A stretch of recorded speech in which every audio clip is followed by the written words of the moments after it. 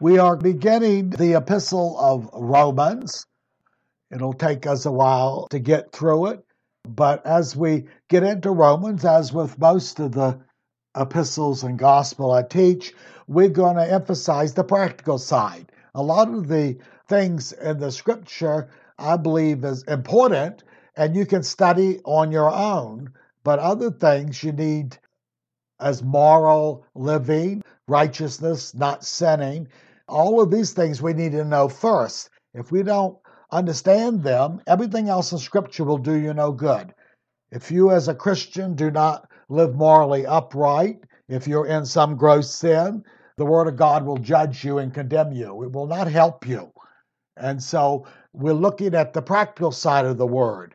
These other things, many times, which are good and interesting, you can study on your own. But we must warn, admonish, encourage, and teach the truth for the generation we live in. So we live in dark times that are going to get darker, and a lot of false Christianity, or most false Christianity. So we will emphasize more warning and admonishing about deception and lying and false Christianity that is out in the world. As we've said before many times, multitudes, millions will come to the Lord in the day of judgment, calling him Lord, and he will call them lawless ones. And they will answer him and say, but we did good. We prophesied. We did many wonderful things in your name. He never challenged them or answered them for their works or what they were doing. He judged them according to their morals and according to their sinfulness. And he called them lawless. He said, you are lawless. See, the Christian is not under the law of Moses, we're under the law of Christ. And both systems demanded moral uprightness. Christians have no license to sin. They will not be covered for practicing gross sin. Scripture warns against it. And many of the false teachers want you to believe that once you say this little prayer, you're a believer and you can choose whether you want to be a disciple or not. These are demonically inspired, and they're going to stand speechless when they're cast into the lake of fire to be tormented day and night forever. Hell will be cast into the lake of fire. It said it was made originally for the devil and his angels. God enlarged the borders for the wickedness of mankind. So we want to take the Word of God seriously because we live in a time that very few people are real Christians, and a lot of religious people saying, Lord, Lord, don't know the Lord, or they've backslidden, and they think they're okay. And the great deception is coming upon us. And Jesus asked the question himself because he didn't know it. Remember, when Jesus was in the flesh, he was limited. He emptied himself of the use of divinity. He didn't know when he would return. He said, when he comes, will he find true faith among the earth? He knows now because he's restored to his glory and Godhead. But he asked that question, when the Son of Man returns, will he find faith? Will he find real Christianity? And then he said, it will be as the time of Noah and Lot. Well, we only see two righteous people, and their families obeyed them, so they got in. But it was Noah and Lot that were righteous in their generation, in the area they were in. Actually, Noah and the whole world. 120 years. He preached or warned the people, and not one of them listened to him. And the Lord said that's how it's going to be at the end. So Psalm says 1,000 shall fall at your right hand and 10,000 at your left. But it will not come your dwelling if you make the Most High your habitation. So we're seeing many people, and he also said, the apostles, there'll be a falling away from the church, not from the denominations. They're already cursed as a whole. They're already false Christianity. Out of 2 billion people, I hope we have a 50 million or so that are really saved, or 100, but it ain't no 2 billion, let me tell you. Yet they say, Lord, Lord. And Jesus is going to say, I never knew you, and you're cursed of my Father, and you're lawless. which means you do not obey the law of Christ. So all of their good works and ministries mean nothing to God. So if the heart is not right, like I'm saying, the word of God will do you no good. And if you stay in sin, the word of God will make you uncomfortable and you will start to avoid it and you will harden your conscience and then you will become a reprobate and then you will be twice dead if you ever were a Christian. So getting back, we want to see the practical application of the word. When we come across certain scriptures, if they convict us or disturb us, you better do something about it. Many people just ignore it and go on to the next subject. They will be lost at the end.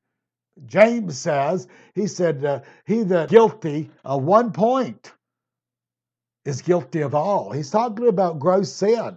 We're not talking about petty things. We're talking about everybody and Christians. And a sinner knows what gross sin is until he sears his conscience. He has a law within himself. But the Christian knows more.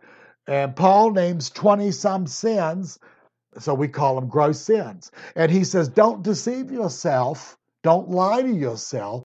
If you practice and do these things, you'll not make it to heaven. Why won't you make it to the kingdom? Because you're not a Christian. See, that's what people don't want to believe. They think they can live in gross sin for years and still be a Christian. They have deceived themselves. The word says swift judgment comes upon them, not outwardly, inwardly. They die spiritually. Jesus said, the Father will cut you off if you don't bear fruit. So a Christian is obligated, and it's his duty. If he doesn't do this, he will not make it to the kingdom of heaven. So the Bible talks of faith and belief as the beginning. It is not the alone. It is not the only thing that's needed. Because the multitudes that he casts and says, you're cursed of my Father, away from me, they were saying, Lord, Lord. They believed he was the Son of God. It didn't do him a bit of good at the end, no more than it did the devils know who he was. So a Christian must bear eventually, to some degree, spiritual fruit. He must be obedient to the Lord, or he's got the wrong kind of Christianity. So he cannot be a believer and not be a disciple. See, they try to separate him. There is no separation. If you come to the Lord, you obey him. That's what it's implied. If you don't, then it's lip service. Doesn't mean nothing. As Jesus said, why call me Lord, Lord, if you don't do what I tell you? Because he's not your Lord if you don't. So we have to have spiritual fruit. We must have spiritual obedience. We must continue to follow the Lord. And we must have spiritual works. This is what Paul and James, they were not in conflict. They were in perfect agreement. Paul said, if you're under grace, you obey righteousness. He said, if you don't obey righteousness, then there's death for you. He didn't say, oh, because you've said a prayer, you're saved forever. These are lying gospels. And it's not the gospel getting people saved. That's just the beginning. We'll see a lot of it is false. It's a false gospel. And we will see this immediately in this lesson, probably, from some of the things that Paul's teaching.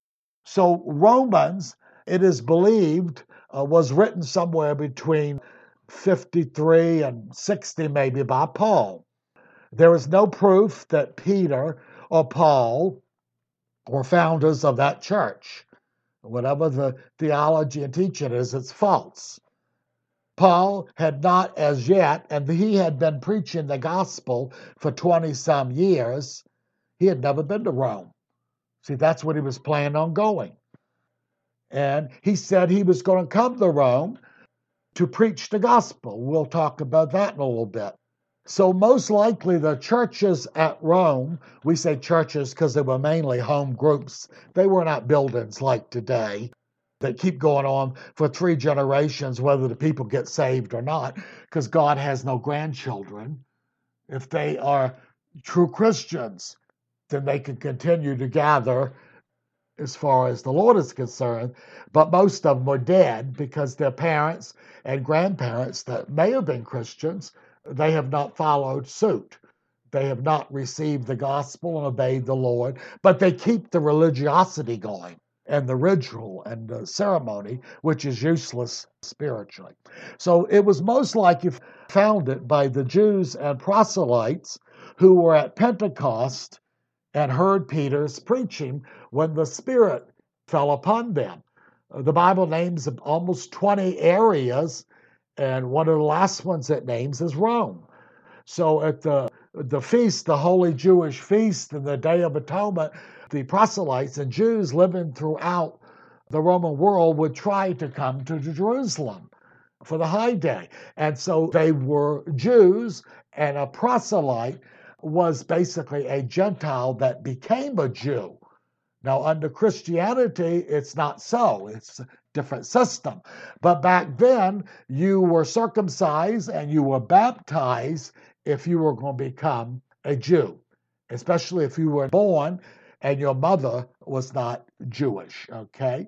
So that was one likely avenue that the churches started. And some believe, possibly, that when Paul preached in Macedonia and Asia, which is now Turkey, the Asia they're talking about, that some of his converts, as they matured, they sent evangelists out and they established churches in Rome. And this is one of the reasons Paul wants to go there. He's been a Christian for, like I say, 20-some years. The Roman church has been there for 15 years or so. And so he wants to go and check on them. If he thought Peter was the apostle and leader of Rome, he would not have interfered. The apostles usually didn't interfere with other foundational apostles. But Peter's main ministry was in Judea with the Jewish apostles. We'll find this later. He made some trips, but mainly he lived in Judea and Jerusalem, and they were the elders of the Jerusalem church. So Paul felt no qualms, and actually he felt obligated to go to them and check on them. And it's interesting, we'll find out later what he says when he wants to come to them. So these are the two likely avenues that Christianity was preached to those home churches in Rome. Okay? And so we see this after Peter and Paul were dead, and Jerusalem's, the temple destroyed a few years later. Most of the apostles and elders stayed in Israel. They were still witnessing for 40 years after Christ. They were still given opportunity in Jerusalem and other places. Paul, as a Gentile apostle, especially called to a unique ministry, he also went to the Jews for 2 or 3 Sabbaths. But mainly the apostles, the 12, they stayed most of their life. They were fixed in Jerusalem, and they were the foundation. And even though Paul was gifted in many ways, he did not supersede their authority. He got more revelation at times, and we see him sort of defend this. He sort of says, well, they didn't add nothing to me. But he said, but Jesus told me to go up and submit to them, lest I preach in vain. So Christ established the 12 for the foundation, and everything had to be checked. That if any major preaching or different gospel, they would challenge it. And so that's what he did. He may not have wanted to go and didn't think it necessary from his own standpoint. He knew as much as they did, and in some areas more. But Jesus told him, he says, you go down there. And he said, if I hadn't gone, I would have preached in vain. And the church said, what? We are going to mainly minister to the Jews, and we approve of you going to the Gentiles. We recognize you're called for this. And he was especially called, and that was what unique about his ministry. In the long run, his ministry affected more people in the nations, and by the time he was dead and Peter, the majority of Christians were probably Gentiles, and they were becoming less and less after the destruction of Jerusalem, and the true Christians left, and most of them were Jewish. They spread within the Roman Empire, And by that time, a good percentage were more Gentiles than were Jews. Within 100 years or so, there weren't that many Jews anymore, but it was open to them. So we see that Paul's ministry was very unique, and God called him for that reason. Okay, he was not a replacement of the Judas. This is a lie propagated by Calvinism, who teaches and perverts Paul's teaching on faith. They say you're saved by faith alone. That's a lie. It's nowhere in Scripture. If you don't obey and bear fruit, your lip service doesn't save you. It doesn't keep you. And so we got to see when you came to the Lord, it was understood you will obey him and follow him. It was not a license to sin. It was not a ticket to heaven and go back into the world and live as you please. These were teachings inspired by demons. And they're very prevalent today. And so those are the multitudes that are going to say, Lord, Lord, and think they're Christians, and they do a lot of church work and a lot of humanitarian work, but Jesus doesn't even consider it. He considers them lawless and wicked. See, he don't consider them his. So that's going to open their eyes when it's too late. So this is what we're seeing. After the destruction of Jerusalem, 40 years after the death and resurrection of Christ, roughly, then they left. They were forced to leave. They were warned by their own prophets to leave Jerusalem a few months before Titus destroyed it. And they did. Eventually, as we know, Philip settled, it's believed, in Ethiopia or Africa. Years later, Thomas is well recorded, and even by the false churches, he's venerated for being the apostle to India.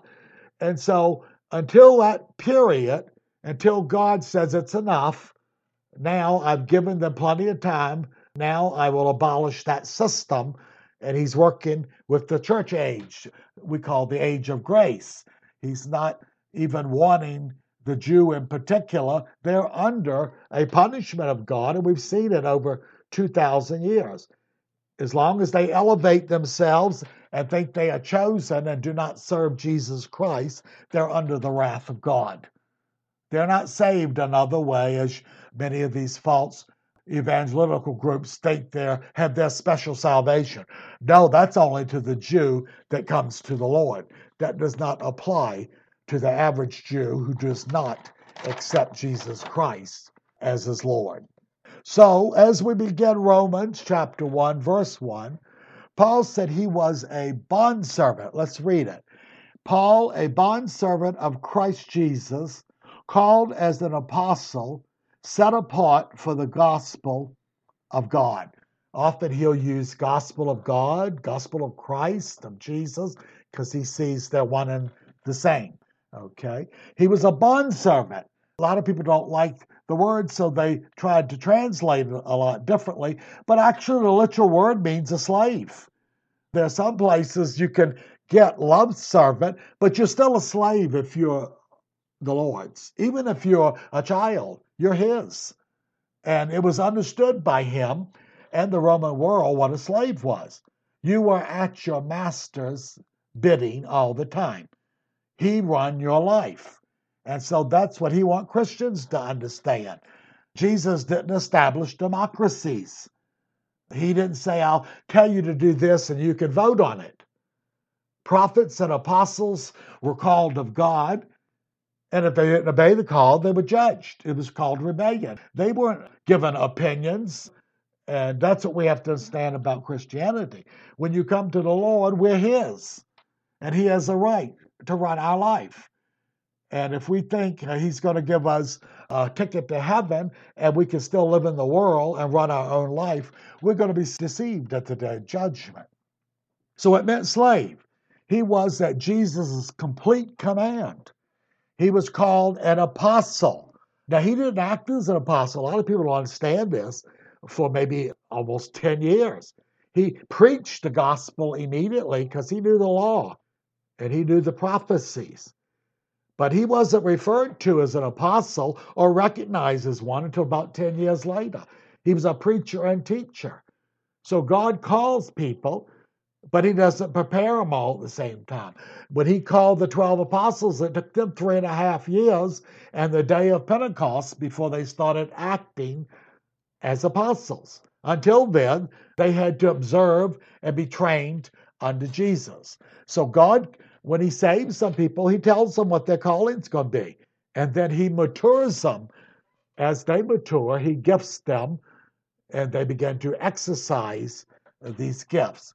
So we could not expect a person to get saved yesterday and all of a sudden he's an apostle today, because an apostle was chief and authority. He could correct pastors and shepherds and others. Local churches had to refer to him. And that doesn't come by instant salvation or coming to the Lord. That comes by experience. And we'll see this. Every mature Christian, the Bible implies, can be a teacher if he meets the qualifications.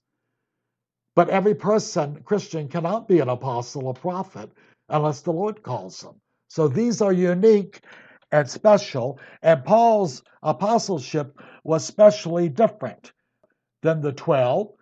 And by the time he's preaching and into this for 20 years, we could find in Scripture at least 22 people who had apostle ministries. They weren't of the 12, but we'll see they established, and some prophets, they established Scripture. And John was the last apostle of the 12, and when he died, there's no more Scripture. There's no more added apostles as far as writing Scripture. But an apostle is still, and can be today, is a special set messenger. Okay? He is a pioneer. He's a foundation layer. Usually he went in the beginning to certain areas like Paul did and proclaimed the gospel where it had not been. And then he stayed with them a while or had other mature Christians disciple them. And then they appointed shepherds and pastors, and he may go on to another area. He did not get people saved and leave them alone like they do today. You don't get people saved. That's just the entrance. People talk too much about, oh, I was saved then. It means nothing. Are you saved now? Are you still following the Lord? That's the issue. See, most people, if they believe in once saved, always saved, well, we don't care if they die, at least they're saved. We just go, that is not preaching the gospel. That's preaching a heresy. Okay? We'll find out what the gospel is later, more so through this apostle. So there could be apostles today. We would call them, if they were really an apostle, they would be a true missionary. They would not be just sent by denominations to plant corn and live with the people. No, they were authorities in themselves. And they basically didn't answer at first to anybody because they established the foundation. So this is what Paul did for many years. He established churches, then he went around and checked on them and made sure they were not heresies. If they were, he corrected them. If they weren't living right, he corrected them. He could remove prophets and pastors if they were in sin. We see as illustration how he turned some people over to Satan and reproved the church for not doing it. The elders and teachers who were supposed to handle these things. So he did it, and he had the right to do it as an apostle. Okay? And they were the equivalent of the Old Testament prophet.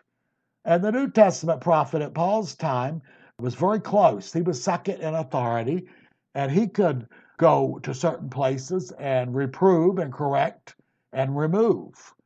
But often he dealt mainly with those who were saved and maturing, where the apostle dealt with both. He got people saved and he matured them. He did a little bit of jack of all trades. As we've said before, the apostle, the fivefold word ministries, the apostle had all of them. But those at the lower did not. You have many teachers. All mature Christians should be teachers. But some are elevated and gifted more, and they're at the bottom. They teach. They don't have to evangelize as a whole. They can give a witness and they can share the gospel. And then you have the pastor or shepherd, he was called a bishop then, and he ruled over the local group with help of elders. Usually they had more than one, and he was up a little higher.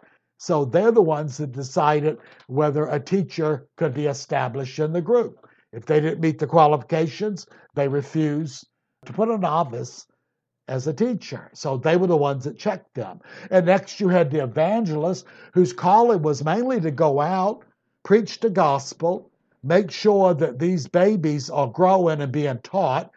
If he can't do it, he has to appoint a mature Christians to do it so he can go and evangelize. And then the prophet, like I say, is mainly for the whole body of Christ. He corrects things, he reproves, he brings special words, blessing and of judgment. And so often and mainly it's to the body of Christ. And like we say, the apostle does all of them. An apostle is a prophet. Apostles and prophets, like the Old Testament prophet, the claim to their office, they had to have been called and seen the Lord, either in vision or appearance. He established what they were. And people don't do that by choice. So apostles and prophets have to be called from the Lord. They're not called by the body of Christ, okay? Okay. Mature Christians are capable of teaching the Word of God, okay? So God called in the Old Testament, the prophets were called by dreams and visions. They preached and taught the gospel as they knew it. It was a different standard under the law. Paul calls himself a preacher, a teacher, and an apostle. He actually says, "Woe unto me if I don't preach." So he understood that his calling was not by choice. He would be rewarded for doing his duty, and he would be judged severely. He could lose his walk if he didn't obey the Lord as an apostle. See, so he understood what it meant to be a slave of the Lord Jesus Christ. They were set apart, consecrated, like in the old, the priests were in the temple. But God, Christ himself, consecrated and sanctified the apostle and prophet for their unique ministries.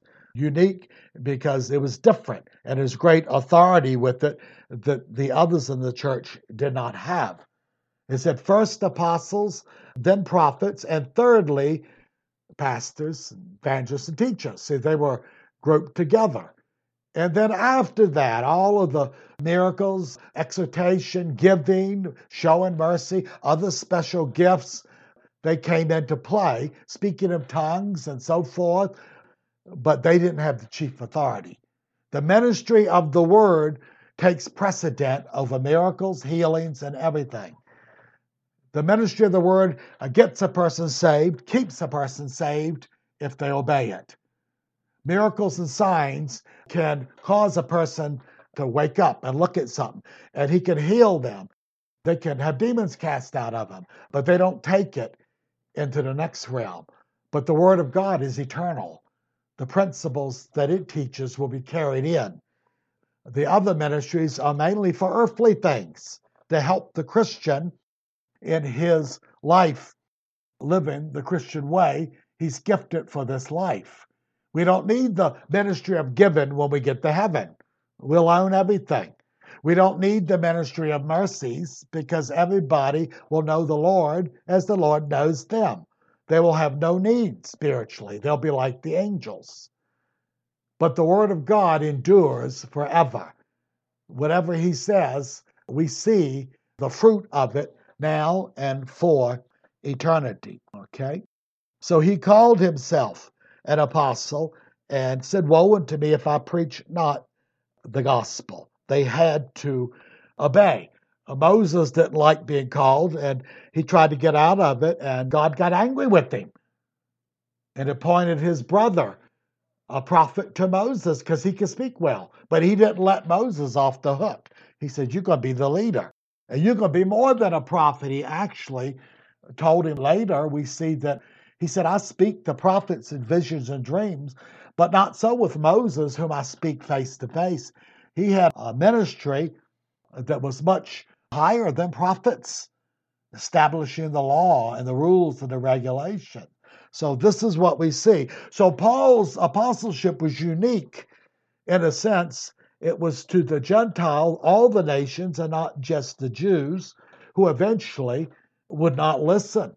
They had to come to the Lord like the Gentiles did. But as we always say, he was unique in his ministry and had special revelation at the time until John got the book of Revelation. But he still was not a replacement. He was still not better than the 12. They served their purpose. Out of the 12, half of them we never hear of again. But they served the Lord, and their reward might be greater than Peter or Paul's. They may not have had the recognition. They may have obeyed the Lord in a way. So he said, the first shall be last, and the last shall be first, and rewards. It would astound people if they knew what God knows. See, he knows motive, intent, everything. So people do not. They choose and judge with an inferior knowledge of what's going on. Okay. So he said, woe to me if I preach not the gospel.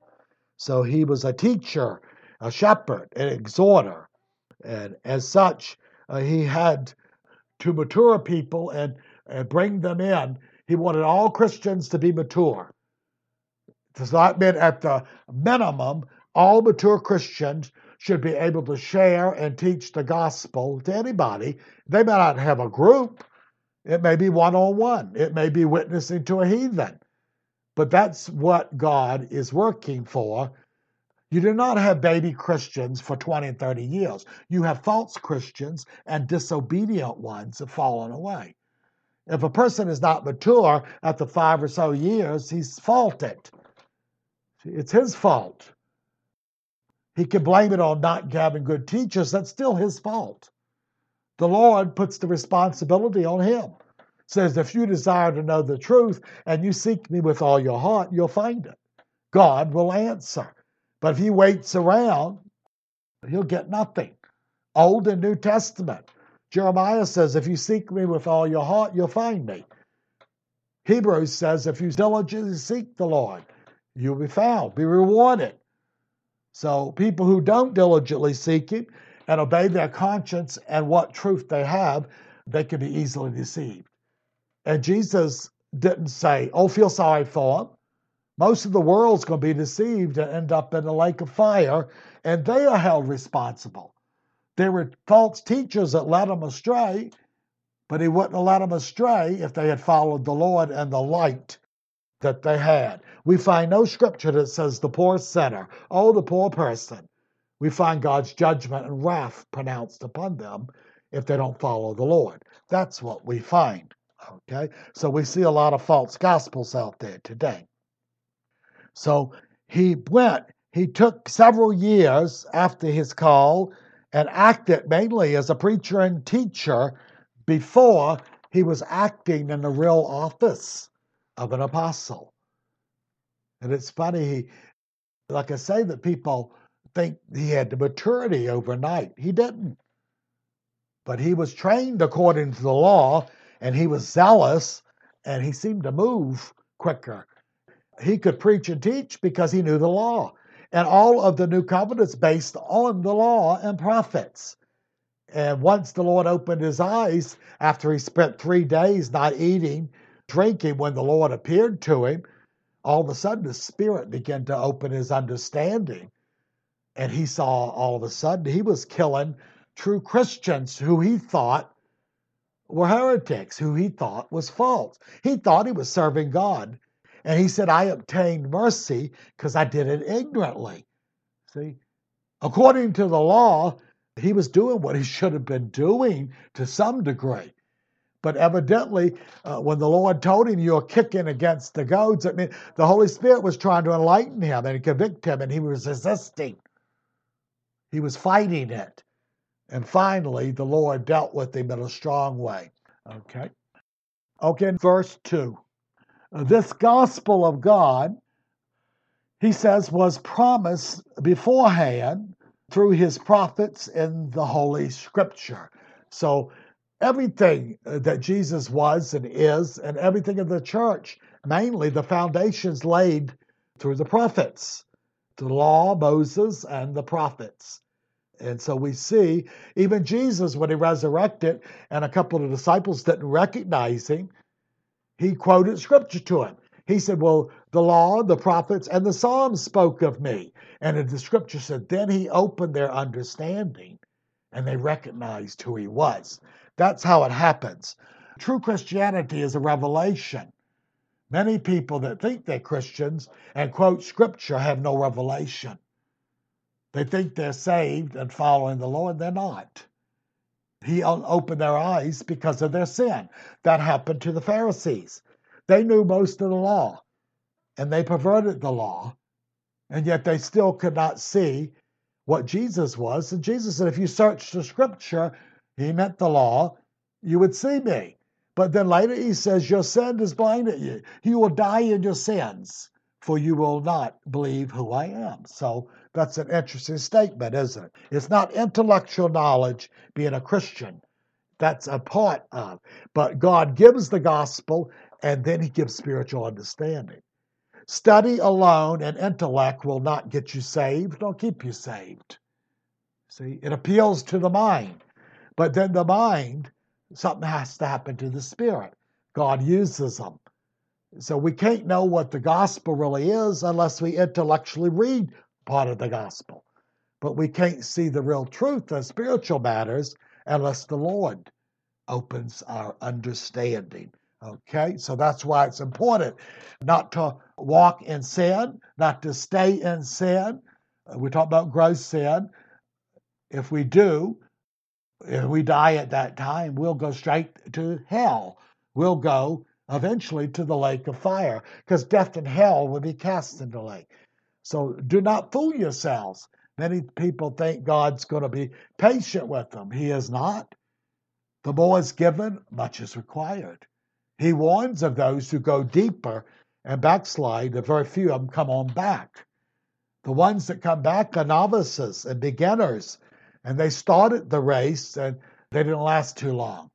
Then somewhere in their life, they remember the implanted word, and their conscience bothers them, and they come back to the Lord and meet his conditions. Okay? So the Holy Scriptures in verse 3 spoke the prophets concerning his son, who was born of the descendant of David according to the flesh. He immediately states, so the Jews could understand, when he's preaching to Roman, one of the main reasons he's sending the epistle is you had a bunch of Jewish Christians and you had a bunch of Gentile, and they were often in conflict with each other and thought one was better. So he wants to straighten this out. But first of all, it's the Jew first. And so let's take a break right now.